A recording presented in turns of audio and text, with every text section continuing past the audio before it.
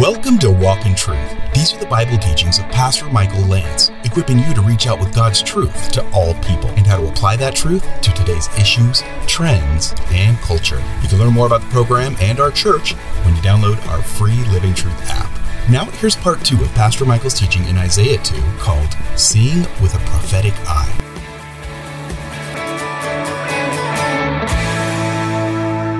So as Isaiah is going through and really dealing with the people of God, he gives them a glimpse into the future to help them to be motivated to live for the present. And I want you to think about that theme as we go through this chapter, because it's really a theme that applies to all of us. We can all get caught up in the present and really lose focus on what we're supposed to be here, what we're supposed to be about as we're here. And so I really believe that this theme is a theme for the church. He will judge, Isaiah 2:4, between the nations. He will render decisions for many peoples. It almost is reminiscent of the time of Solomon, when people would come from all over and they would come to glean the wisdom of Solomon. It's also reminiscent of the ministry of Moses, where people would come, and even Moses' father-in-law said, "Man, it's too much for you. You got to delegate some of this responsibility." And all of us could say, amen. Delegation can be a really good thing, right? But Jesus will be there in Zion, and it appears that the nations will come, and part of the reason that they will come is to glean wisdom from him. He will render decisions, and I think other versions say he will deal with their disputes of many peoples. They will hammer their swords into plowshares. I think the idea of hammering their swords into plowshares has the idea of their hoes, or it will become an implement for farming instead of war. Their spears into pruning hooks. Nation will not lift up sword against nation, and never again will they learn war. And that's because the Prince of Peace is ruling and reigning from Jerusalem.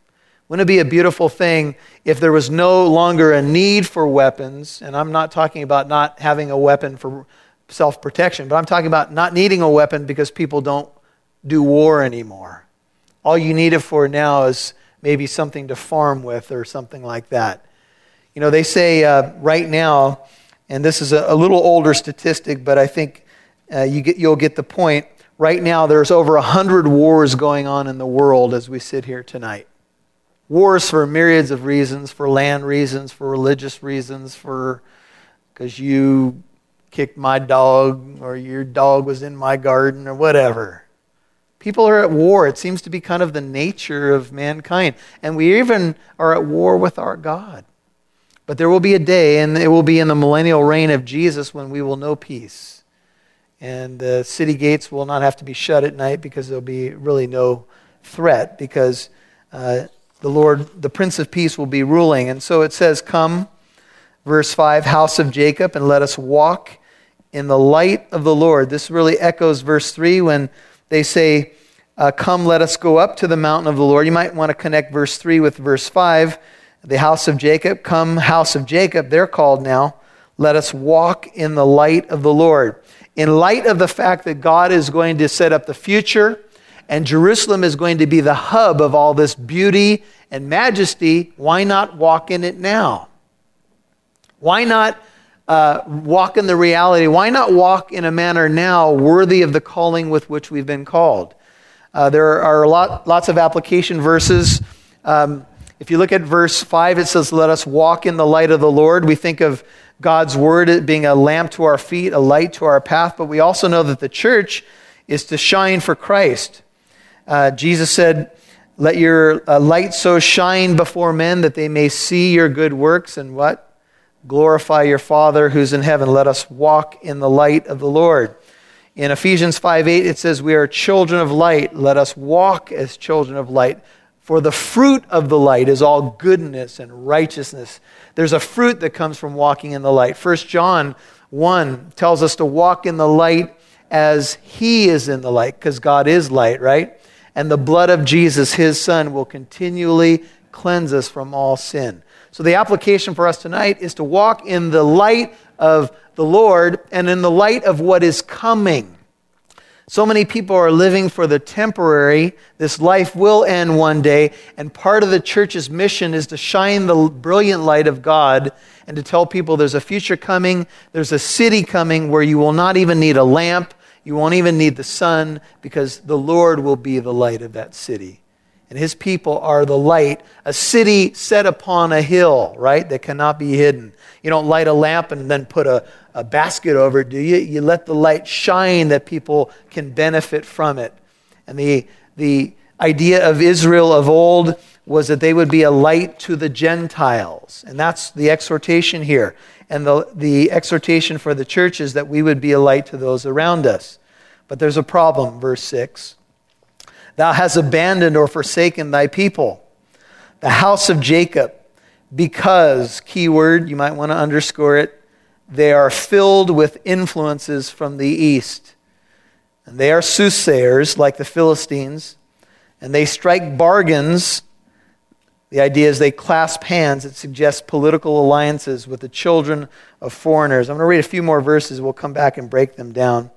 Their land has also been filled. I want you to look for the word full or filled, because you're going to see it several times in these verses. Their land has also been filled with silver and gold. There is no end to their treasures. Their land has also been filled with horses, and there is no end to their chariots. I think the modern way to say the Hebrew is cars there. Their land has also been filled with idols.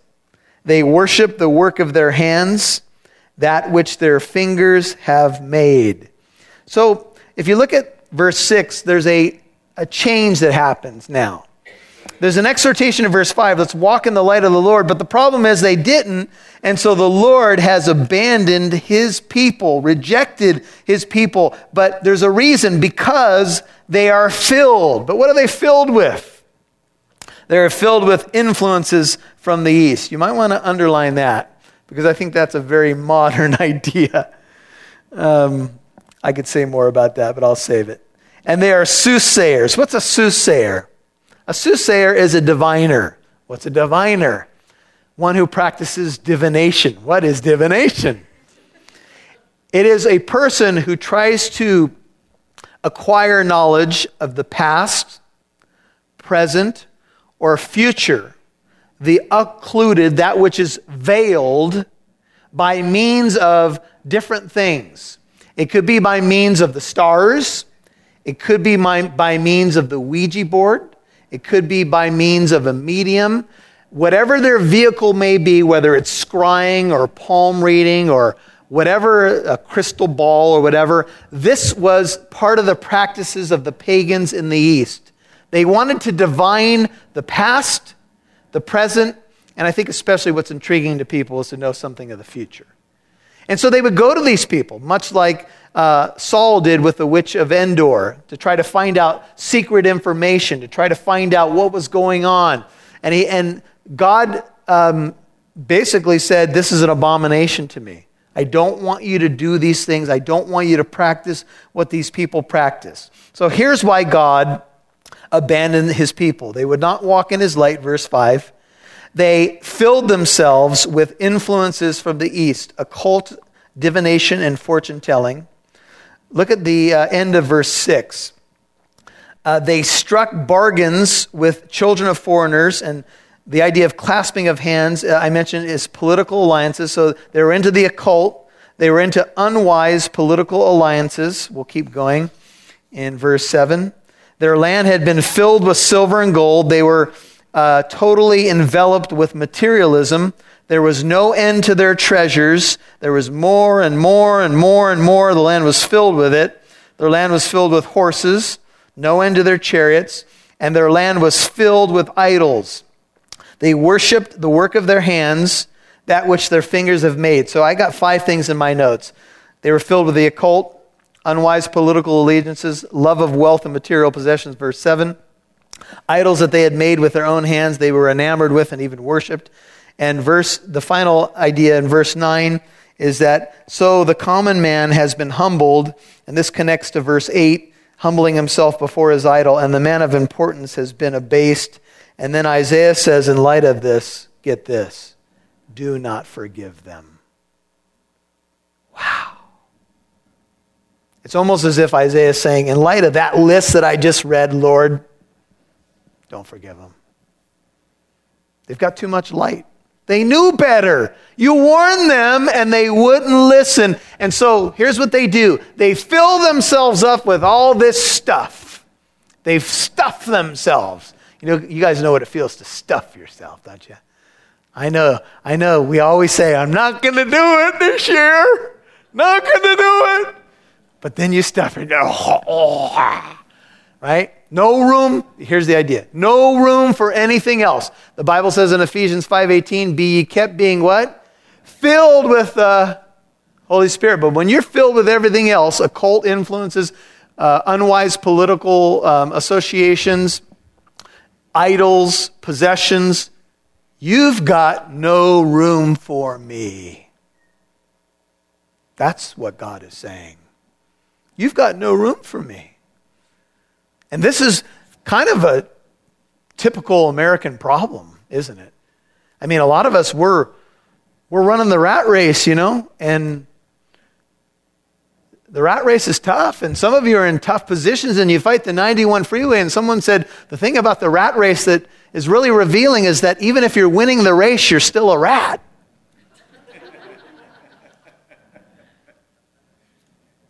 And so we've got all these things, influences from the east, unwise political associations, possessions and material things that we're trying to keep up with and pay for, right? And then we've got the idols, and then we've got all this stuff, and finally, man, we're so full, all we can do is fall down.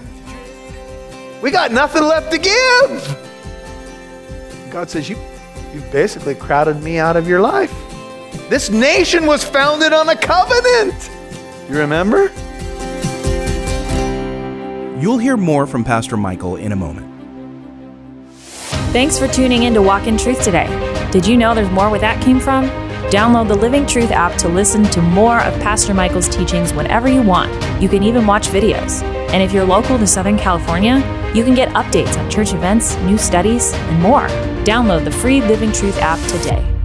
Merry Christmas from Pastor Michael and the Walk in Truth team. We're so grateful to all of our partners who partner with Walk in Truth. Since last year, our listener partnerships have grown. Last Christmas, we let our listeners know it cost over $150,000 a year to fund this ministry. That includes radio airtime, podcasting, promotion, equipment, supplies, and one part-time staff member. At this time last year, we were excited to report listener support had reached 25% of our overall budget. The rest is funded by Living Truth Christian Fellowship Church funds. Now that has grown to 31%, and because of that, we have added Walk in Truth to 3 more radio stations, where more people have had a chance to hear these teachings. We could still use your help too. And if you've been listening for a while, you know that I rarely do this, and I'm not necessarily even comfortable asking for finances, but the reality is that this program has to pay for radio airtime and what we do, and it's a blessing to partner with what you believe in, with the gospel ministry that hopefully has been a blessing to you. If that's you, would you please consider giving an end-of-the-year tax-deductible donation? Please give a one-time gift on behalf of you, your family, or business. You can help us pay for airtime for the radio station or podcast app you listen to.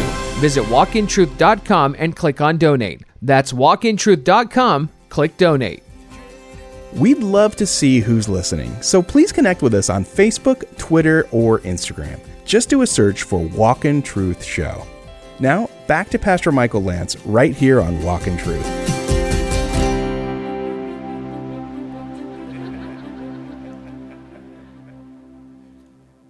And so we've got all these things, influences from the east, unwise political associations, possessions and material things that we're trying to keep up with and pay for, right?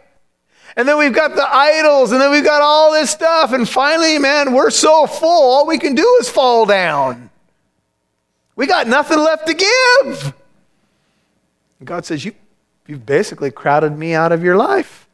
This nation was founded on a covenant. Do you remember?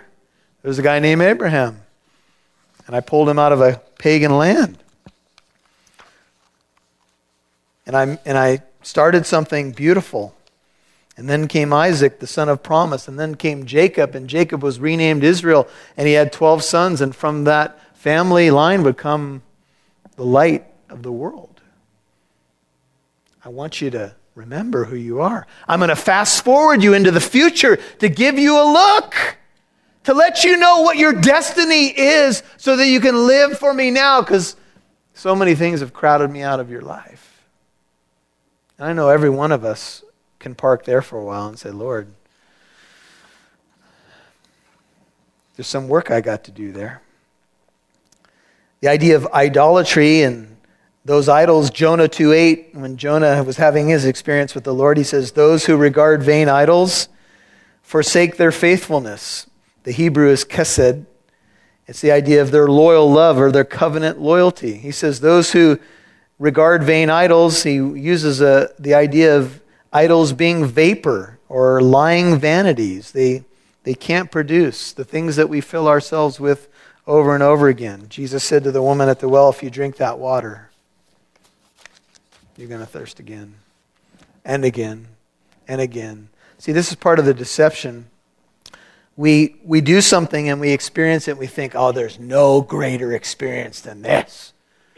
But the problem with humanity is that we have to keep trying to achieve that same high over and over again, and we can't do it. There's only one thing that will satisfy. It's the glory of the Lord. You were made to be satisfied in basking in the glory of the Lord. And so when you don't have it, or you're filled with other things that push him away, you end up empty, even if you've got a bunch of stuff and people around you. And so the common man, verse 9, has been humbled. The man of importance has been abased. But do not forgive them. If you have a New King James, it says, people bow down.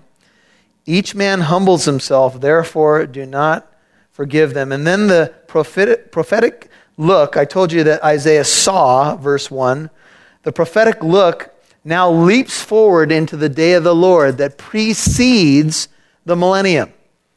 That's the 1,000-year reign of Christ. What will precede the reign of Christ is the day of the Lord. The day of the Lord is the time that God will judge unrepentant man for his sin. So we get fast-forwarded, and I'll read through these verses and we'll go back and look at it, but you're going to see some very familiar stuff. Enter the rock and hide in the dust, 10. Dust symbolizes humility, and we were made from the dust of the ground by the Lord. From the terror of the Lord and from the splendor of his majesty. The proud look of man, and you're going to see a theme of man's pride all through here. A proud look is a manifestation of what? A proud heart. The proud look of man will be abased. The loftiness of man will be humbled, 11. And the Lord alone will be exalted in that day. For the Lord of hosts will have a day of reckoning against everyone who is what? Proud and lofty. And against everyone who is lifted up that he may be abased. And it will be against the cedars of Lebanon, part of creation here, that are lofty and lifted up, against all the oaks of Bashan. Here the exalted things of creation and even things made by humanity. Notice the flow. Against all the lofty mountains, against all the hills that are lifted up. Remember the high places. Against every high tower, and against every fortified wall, against all the ships of Tarshish, and against all the beautiful crafts. Human pride has made all these things, the walls, the towers, the ships, the large ocean-going vessels, prized objects. But when the day of the Lord comes, what will happen? To all the prized objects of man, to man who has ignored God and filled himself up with all the material stuff, what will happen to all his prized possessions? His boats that are pulled on into the dock, his cars, all that stuff. What's going to happen on the day of the Lord? The Lord will judge by what? Fire. John, I like that. Bye-bye. And the pride of man will be humbled. And the loftiness of men, 17, will be abased. And the Lord alone, notice the repetition, will be exalted in that day. But the idols, those worthless things, vain idols, will completely vanish. And men will go into caves on the day of the Lord, of the rocks, and into holes of the ground before the terror of the Lord. and before the splendor of his majesty, when he arises to make the earth tremble. Did you feel the mountains tremble? And in that day, notice what the men will do with their idols. Men will cast to the moles, the NIV says to the rodents, and the bats. I would imagine they're doing this in the caves where they're hiding. Their idols of silver and their idols of gold, which they have made for themselves to worship. It appears that when they go into the caves from the glory and splendor of the Lord, they will take their idols and give it to whoever the rat is. Here, take this. He's really holy. Oh, please let a rock fall on me right now and hide me from the face of the Lamb. For the great day of his wrath has come, and who is able to stand? And notice, in order to go into the caverns of the rocks and the clefts of the cliffs before the terror of the Lord and the splendor of his majesty, that's the revelation of his glory, when he arises to make the earth tremble. Now hold your finger in Isaiah and go to Revelation 6. John is giving us the sixth seal of Daniel's 70th week. He begins to show us what will take place in the sixth seal, preceding the seventh seal, which, by the way, is the day of the Lord, at least in my view. And here's what he says in verse 12, Matthew 6:12. Excuse me, Revelation. Too much information in the brain, sorry. Revelation 6:12. And I looked when he broke the sixth seal, and there was a great earthquake, and the sun became black as sackcloth made of hair, and the whole moon became like blood. And the stars of the sky fell to the earth, as a fig tree casts its unripe figs when shaken by a great wind. And the sky was split apart like a scroll when it is rolled up, and every mountain and island were moved out of their places. And the kings of the earth, and the great men, and the commanders, and the rich and the strong, and every slave and free man, hid themselves in the caves and among the rocks of the mountains. And they said to the mountains and to the rocks, fall on us and hide us from the presence of him who sits on the throne and from the what? Wrath of the Lamb. There will be a day when Jesus comes back to judge. For the great day of their wrath has come, and who is able to stand? You've been listening to Seeing with a Prophetic Eye, Part 2 on Walk in Truth. That's Pastor Michael's teaching in Isaiah chapter 2. Don't forget, if you missed any part of today's program, you can listen to Walk in Truth on the Living Truth app or wherever you get your podcasts. Hey, if you'd like to learn more about Walk in Truth, our church, and the events and studies we have going on, then download our free Living Truth app in your app store. The Living Truth app is the one with the red logo with the pillars. Now here's Pastor Michael. Well, Isaiah 2:4 brings up an interesting thing. If weapons are going to be basically gone, what about weapons today? Is this a proof text that we should not have weapons? I don't think so. I think the imagery here is that their weapons, being turned into plowshares, has the idea of a time when there will be peace. We are not at that time. We are not there yet, brethren. And even in Jesus' time, the disciples had some swords, and he didn't tell them, don't carry the swords. He did tell Peter, put your sword away in the garden. But the point is simply this. If someone does have a weapon, I know it's a very controversial topic in our day, but it should be for self-defense, and you should know how to use it and why you have it. And that's the responsible use of any kind of self-protection. But no, Isaiah 2:4 is not saying that you can't have weapons to defend your home. In fact, I would argue that, defending and protecting what God has given to you is part of your responsibility, especially as a man. And I would say the Bible does not argue against it, but it would always be only if you have to defend yourself. So that would be my take on Isaiah chapter 2, around verse 4. Well, speaking of, how we best protect and defend is we need to build up our faith. because there's another level of protection that we provide as we lead in any area, and that is we need to protect spiritually. We need to build up a sound doctrine. We have a Wednesday night service where we're going through right now an Advent series, and we'd love for you to join us. If you're anywhere near the Inland Empire, this happens at 7 p.m. each Wednesday night. It's a midweek service at Living Truth Christian Fellowship in Corona, where I serve as senior pastor. We're at 1009 Arsenal Way in the city of Corona. Hey, if you have questions about the service or want to know more, go to walkintruth.com, or remember, you can always call 844-48-TRUTH if you have any questions or need prayer. 844-48-TRUTH. God bless you, and Lord willing, we'll see you right here tomorrow. And join us tomorrow for part 3 of Pastor Michael Lance's teaching in Isaiah chapter 2, called Seeing with a Prophetic Eye. I'm Mike Massaro. Thanks for listening to Walk in Truth, where it's our goal to equip you to reach out with God's truth to all people.